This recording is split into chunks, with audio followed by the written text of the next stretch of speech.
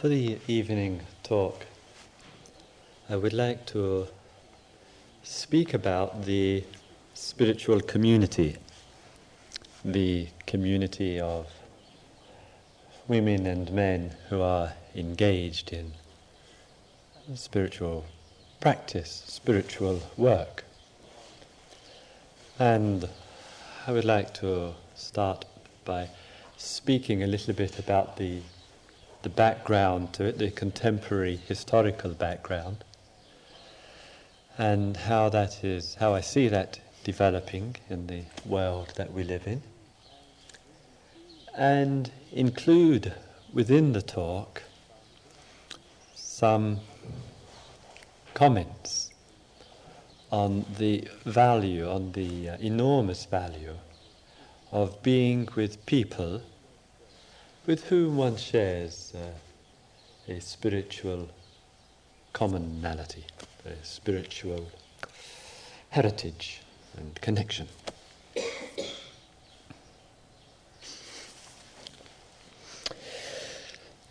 And I would just like to put it in the historical perspective a little bit.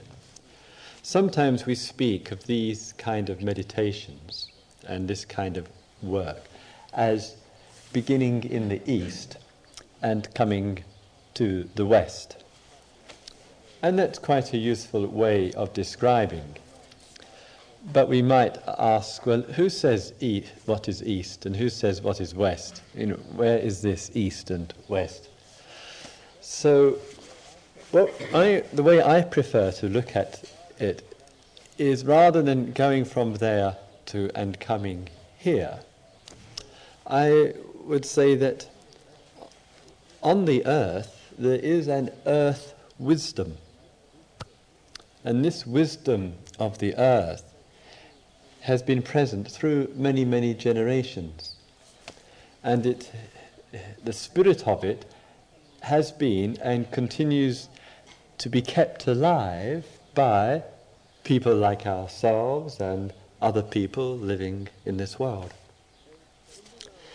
And in the last century, a number of scholars, British and German scholars mostly, went to the East and became interested in some of the Eastern languages and what is referred to sometimes as the 4 Buddhist languages, which are Sanskrit, Pali, Tibetan and Chinese.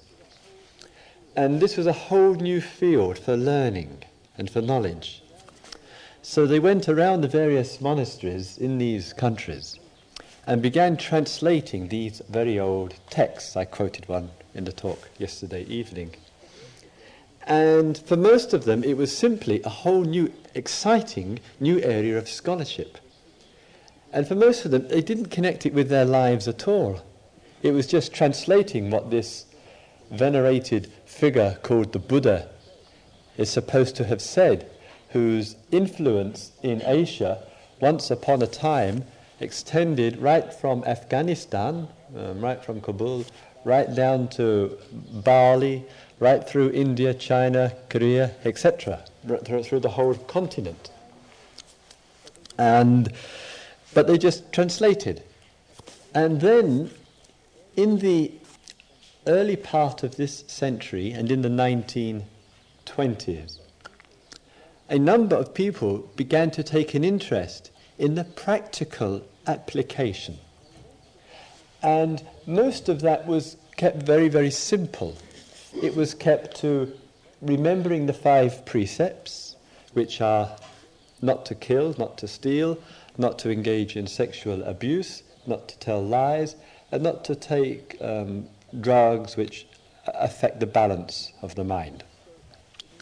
And so in the initial period, what took place, 1920s, 1930s, 40s, mostly was the keeping of 5 precepts, the reading of some of these old texts which had been translated, a little meditation, a few minutes here and there, some chanting, and a small number of Westerners became Western monks became monks in the East, and took ordination, and most of them engaged in more translation. And then, in the last 20 years, much greater interest began to come out of the wisdom that could be found in some places in the East. And a number of you in this room and myself travelled to the East, became interested in the various teachings, and came back to the West. And this centre, Lama Tsongkhapa here in Pamai, and other centres in the middle of the 1970s and the latter period of the 1970s began to open up all over America, especially the continent, England, Australia, New Zealand, Canada, and many centres began to be established, which now runs into hundreds. And one of the people in our community, John Snelling, who lives in the Sharpham community in Totnes, has just written and had published a directory of these, basically the Buddhist centres, which are available all over the West. And nearly all of them have begun the last 10 or 15 years ago, and in the last 10 or 15 years, in representing many different traditions. And in all of that which is taking place, what is occurring, more important than the centres, and more important than the traditions, and more important than the teachers and the gurus, is the fact that thousands of women and men are engaged in spiritual work and spiritual practice, and regard it as a very important part of their life. And their life would not feel appropriate without a spiritual awareness and inquiry, without finding some times in life for meditations, the connection with like-minded people, the spiritual community. And a small illustration and example of this at the international level, and all of this reminded me of a walk to the coffee shop in Pamai today, because I had a number of observations about the village here, which I want to talk to, because I think it touches on what I'm talking about. I just, having just come back from the States, friends on the west coast of the States spent 2 years looking for land near San Francisco. The price of land near San Francisco is just phenomenally high to buy land. To buy land, and a large piece of land, it often runs into millions and millions of dollars, and far too much for friends to afford. And they looked and looked for 2 years, and then they got a phone call saying that the National Conservation Council in America had decided to sell 400 acres of beautiful land, which once upon a time was occupied by the American Indians, half an hour from San Francisco, called Spirit Rock, very beautiful name. And this land they were willing to sell, and with the money they were going to buy tropical rainforest in South America to help protect the rainforest of South America.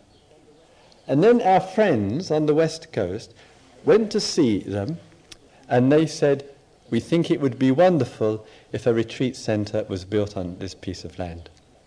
So they've bought this land. One of our friends gave $500,000 as a single donation towards buying this piece of land.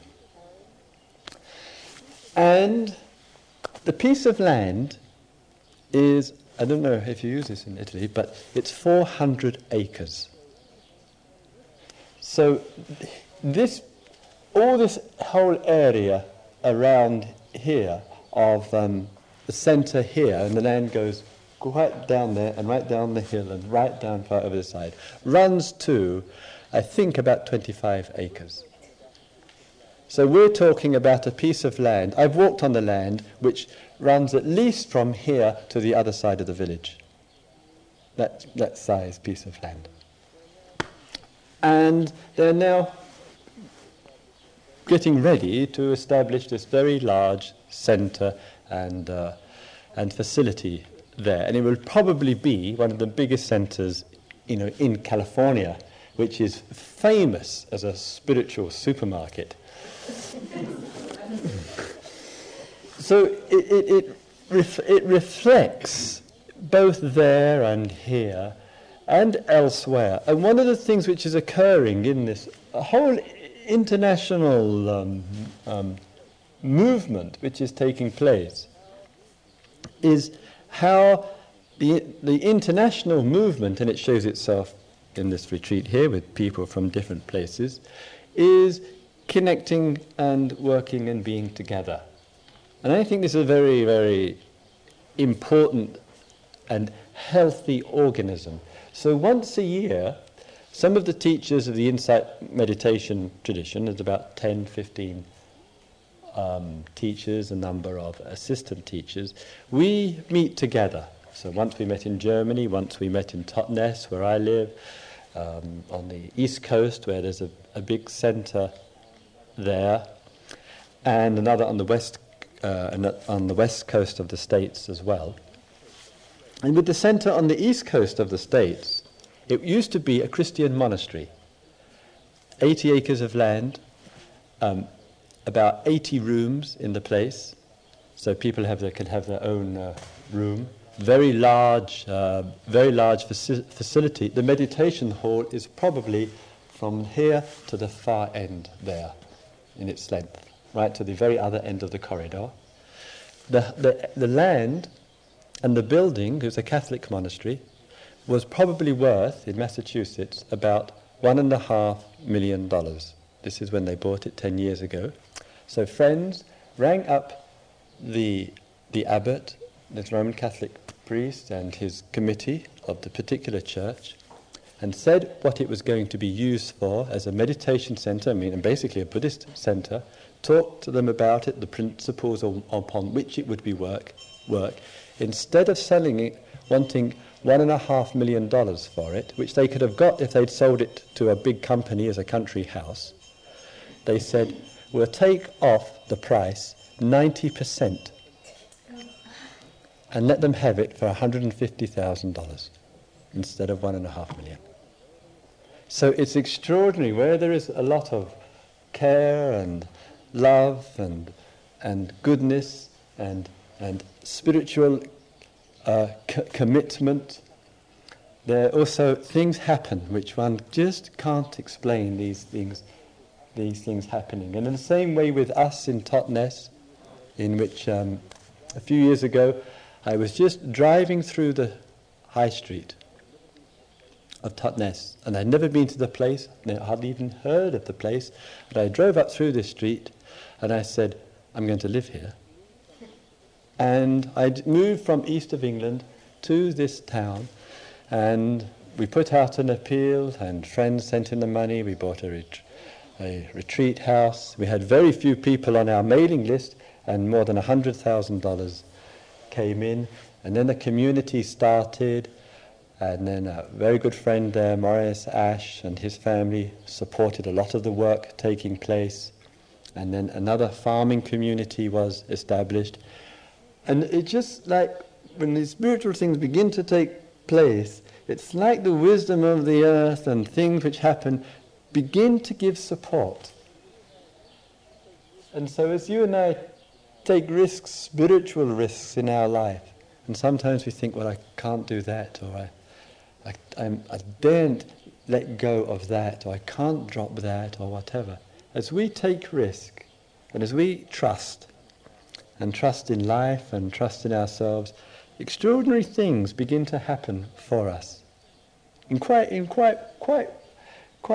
wonderful ways. And this is all about trust and the taking a step and taking a risk. And I think the community makes together it becomes possible. And so, as on the retreat, a number of times I've said, in the small groups or in the one-to-one meetings, are you willing to take the risk? Are you willing to let go? Are you willing to do something which you are afraid to do? And when we break through, it opens the door up for us for something else, something rather exciting and something challenging.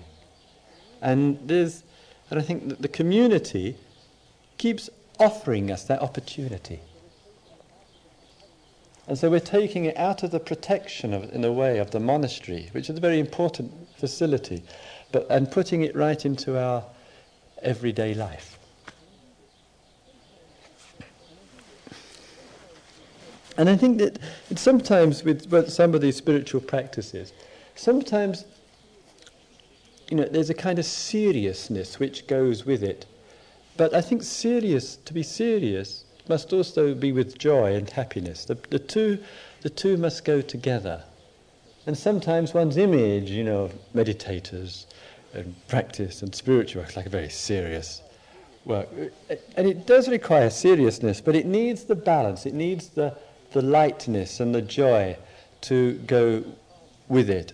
And it's that harmony of joy and seriousness. And sometimes one sees, sometimes in the monkhood, in the monasteries, one sees some monks who are very serious, and they miss seeing things, they miss seeing beauty. And I think beauty is a very beautiful spiritual experience. And it kind of reminds me of an old story which amongst the monks has gone from one generation to another. And it's a kind of a joke, and it's serious. And it was of two monks who were in Sri Lanka. And they were very serious. They were doing their serious meditation. And doing their walking meditation. This is 1,500 years ago. Nothing changes, nothing changes. And these two monks were doing their walking meditation. And going on the begging round, past the rice paddies, and past the jungle, along the country path to the farmhouses to collect their food with the begging bowl. And while walking along the path, this very beautiful woman came running by and laughing and running down the road. And so these two monks, they just carried on walking. And about 5 minutes later, this young guy came running down the road, running after this young woman. And he turned to the two monks and he said, "Hey, did you just see a beautiful woman go by?" And this rather serious monk looked up at him and said, "All I saw go by was a set of teeth."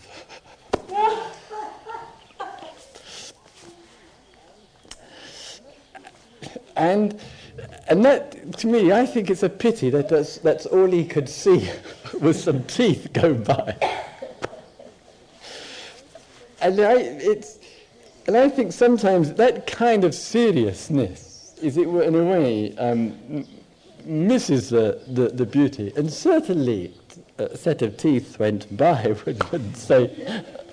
But I think there's more to life than a set of teeth. So sometimes, the seriousness and the humour, and the thing is with that story, it's gone in the monasteries. It's gone for 1,500 years. Every monastery repeats this story. And I much preferred the attitude, in terms of that, of one of the monks who was teaching in the monastery where I was. And we would have question and answer sessions and things like that. So one of the young monks, because when you go in the begging round, one of the rules of the monks is that you don't, that you keep your eyes down. You don't look around you. So you walk in a very meditative way, and you just walk the eyes going down just to see where you are going. And then when you reach, say, the farmhouse or whatever, then you can just stand there for about 5 seconds. And if somebody hasn't come out of the house to put the food in the begging bowl, then you just carry on walking to the next place. So they always know when the monks are coming. So in the years of being a monk, I would go on the round each morning.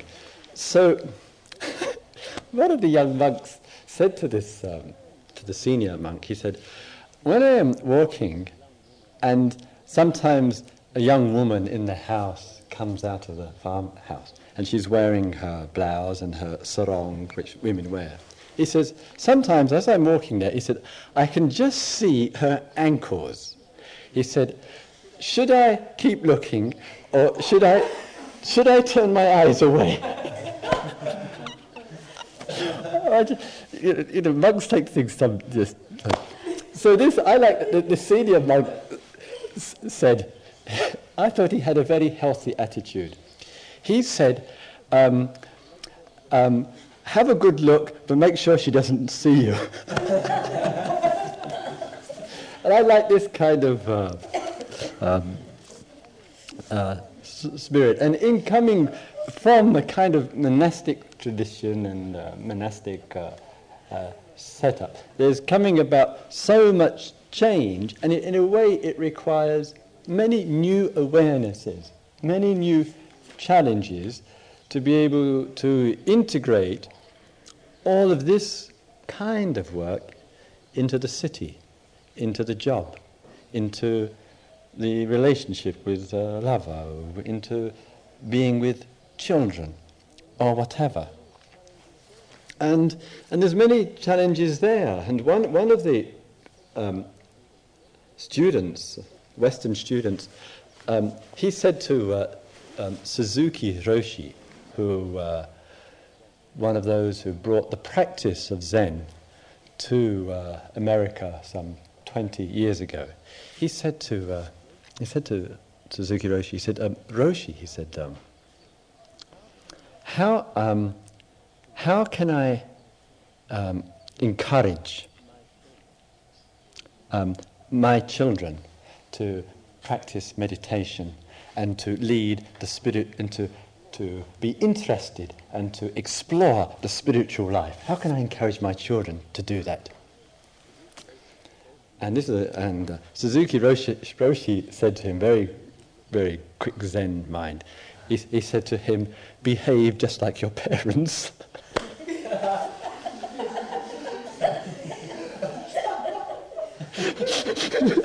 That was a wonderful reply. Oh dear.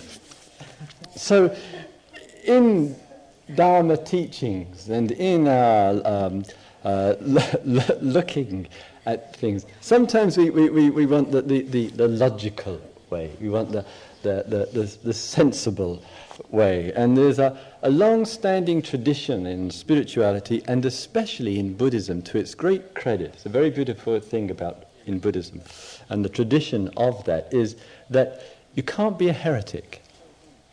You can't actually say anything which is considered dangerous or damaging in spirituality. So, there are serious people of practice, and including monks and nuns, who say, well, I don't know if the Buddha existed. I don't know. That could just be a story. It could have been just all written down on paper. I don't know if he existed.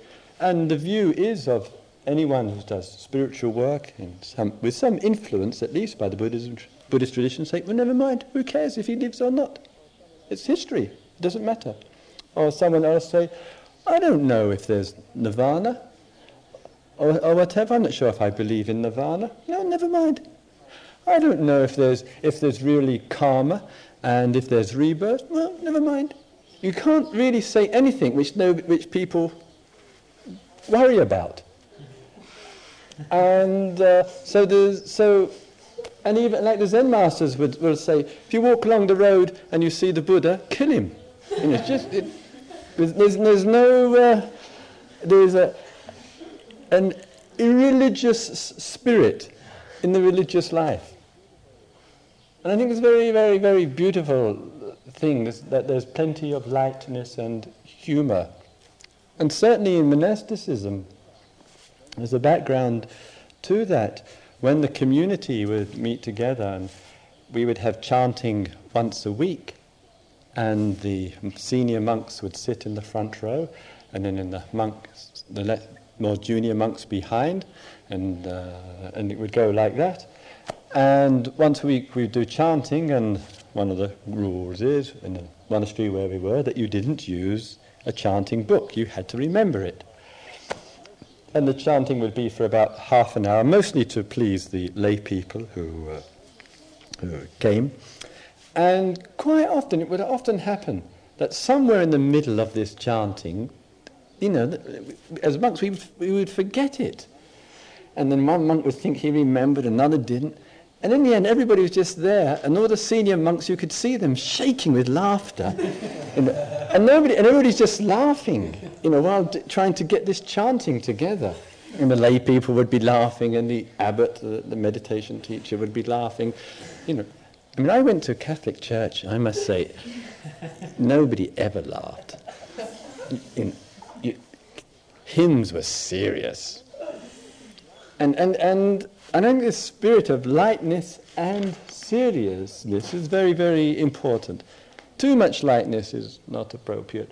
Too much serious is not appropriate. And that long-standing tradition there of middle way, real middle way between these two.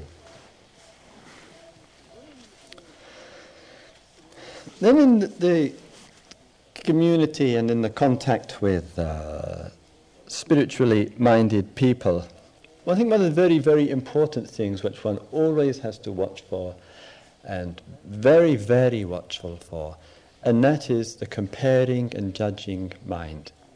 How very, very easily we compare and judge. And when we compare and judge, and we repeat what we compare, we repeat what we judge, it's the beginning of sectarianism. It's the beginning of saying this against that.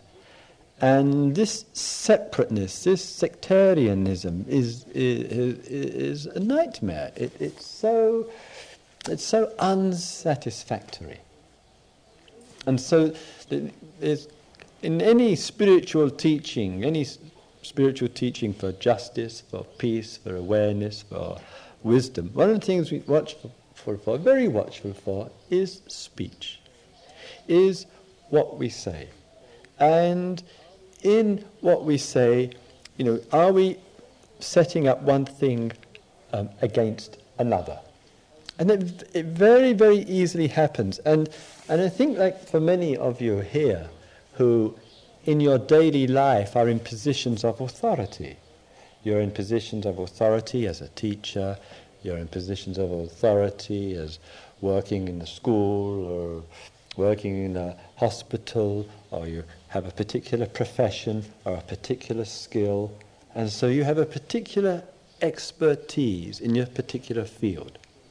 And because you have that expertise, and because you have that knowledge, and therefore you have a particular role, it means that what you say, it carries weight to it. And people listen. And then people say, well, she says that, or he says that. And the reason is that people quote you because they feel you're an authority. And I have noticed on many, many times how one has just said something almost rather lightly, and how easily it's got repeated because, well, Christopher said. And it doesn't matter what Christopher says, but it goes Christopher because he is a Dharma teacher, he's a meditation teacher, he's a peace worker, or whatever. And then it gets repeated. So in spiritual life, just as here we observe with as much care as we can our thought, we see that thought and speech are... Speech is basically thought which is spoken. Thought made manifest in the world. And it takes a lot of skill and learning and listening to see what kind of attitude we have, what kind of spirit we generate. And in the old Sanskrit tradition, and in the inquiry that takes place, and in some of the recorded texts there, what contributes to balance of mind and to some clarity is the balance in which it's very necessary in life for the spiritual community to be critical. I think criticism, the use of our intellect and our intelligence and observation is very, very important. But it needs the balance of a sympathetic awareness, a concern, the feeling of affection for. So we can be critical and we can feel affection simultaneously. We can be critical, but we can understand the problem that is there. And so there's the heart and the criticism really work together. And that must include all types of people. That must include political leaders. That must include corrupt gurus. It must be include narrow-mindedness and the fundamentalist sects who will say, well, what we are doing, it's, as some have told me from time to time, what you're doing is the work of Satan. It's the work of the devil. You know this, and you will go to hell, and you will go to the deepest place of hell because you're leading people astray, because only Jesus saves and all the rest is the work of the devil. And sometimes it's hard to feel love for people when they say things like that. And so again, there's criticism and concern, but some feeling of some connectedness, even when people judge us, we would say very unfairly, sometimes very harshly and very, very cruelly, and just not realized. So, and the other thing which is very important here,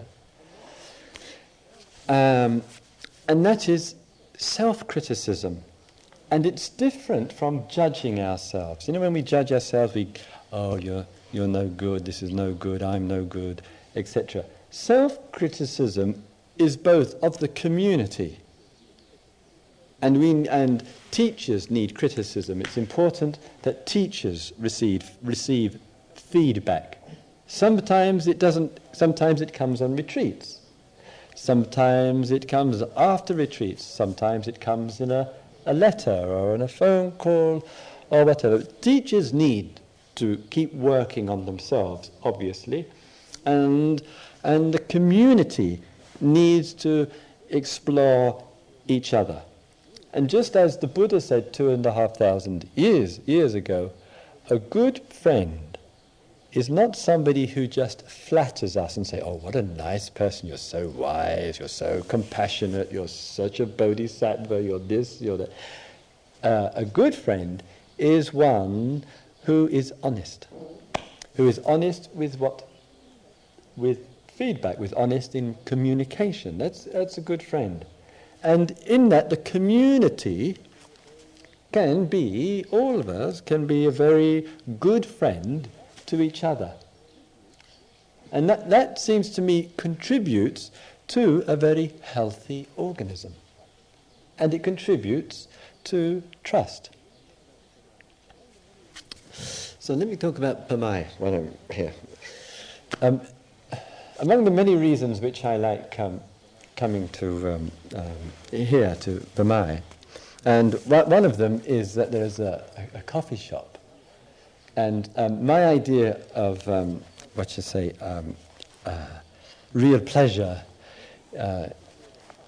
in life, I think I would put it near the top of a list of pleasures, is to go to a coffee shop, either alone or with a friend, and have a nice cappuccino. And if I go with a friend, to talk about anything except meditation, retreats, my personal history, politics, peace, social issues. If we don't talk about any of those things, not a single word, nothing about anything like that, then I'm very happy to go with somebody and have cappuccino and talk together, and this is my idea of great pleasure. So each day, because I can't really go with any of you, so each day I've gone alone up there for a few minutes to have a cappuccino. And I pick up the Unita, the newspaper, and have a look at the newspaper and see if I can find another Italian word I understand. And spend 10 or 15 minutes up there.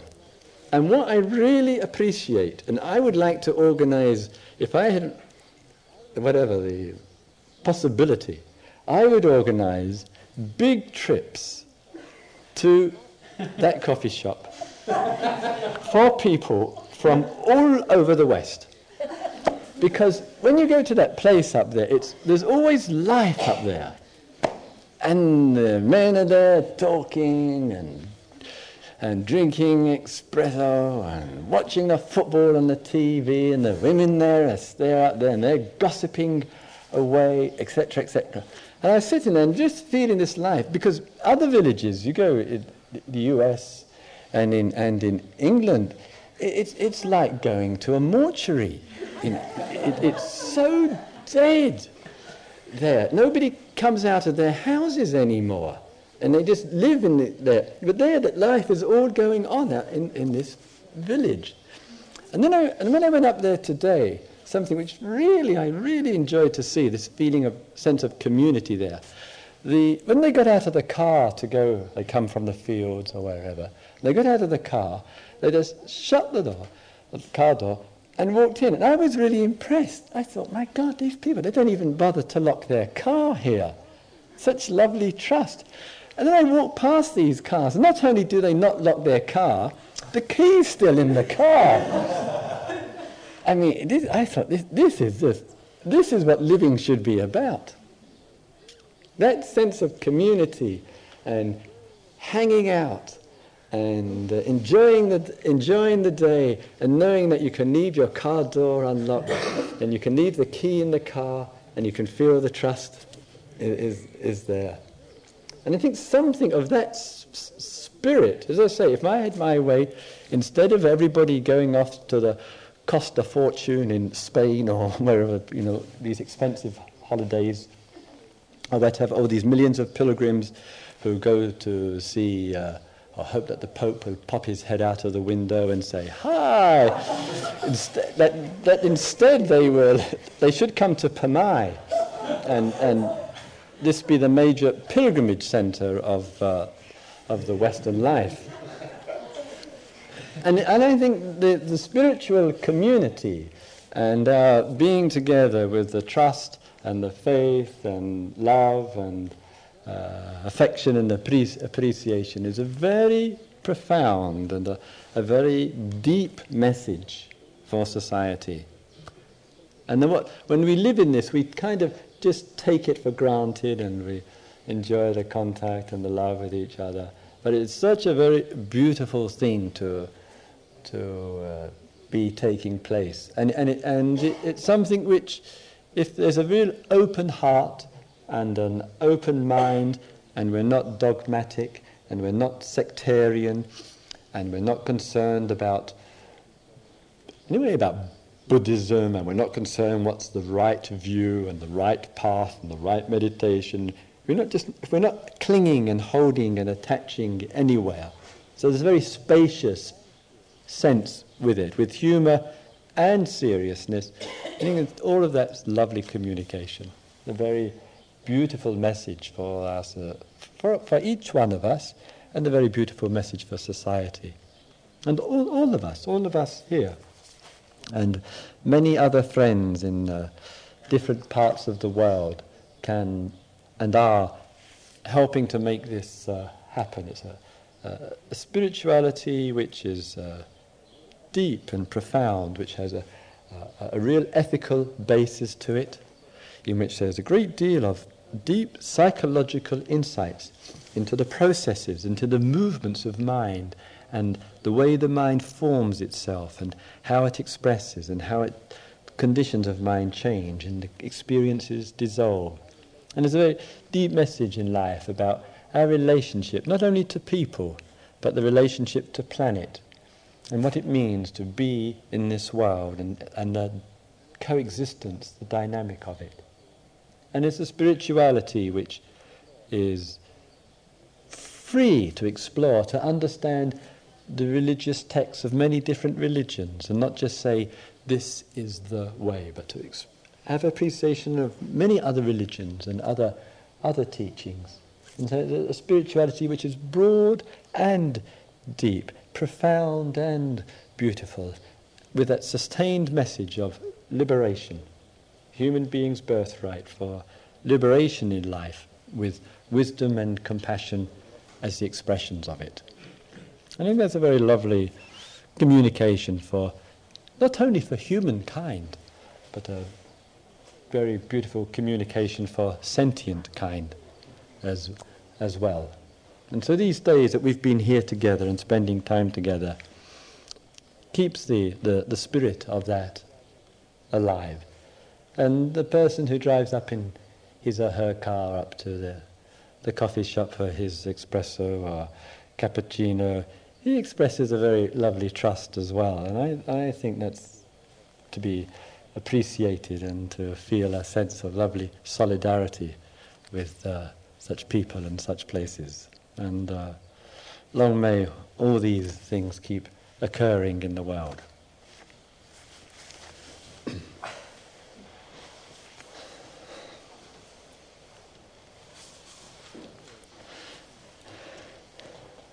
May all beings be in contact with like-minded people. May all beings explore the depths of the spiritual life. May all beings live with wisdom and compassion.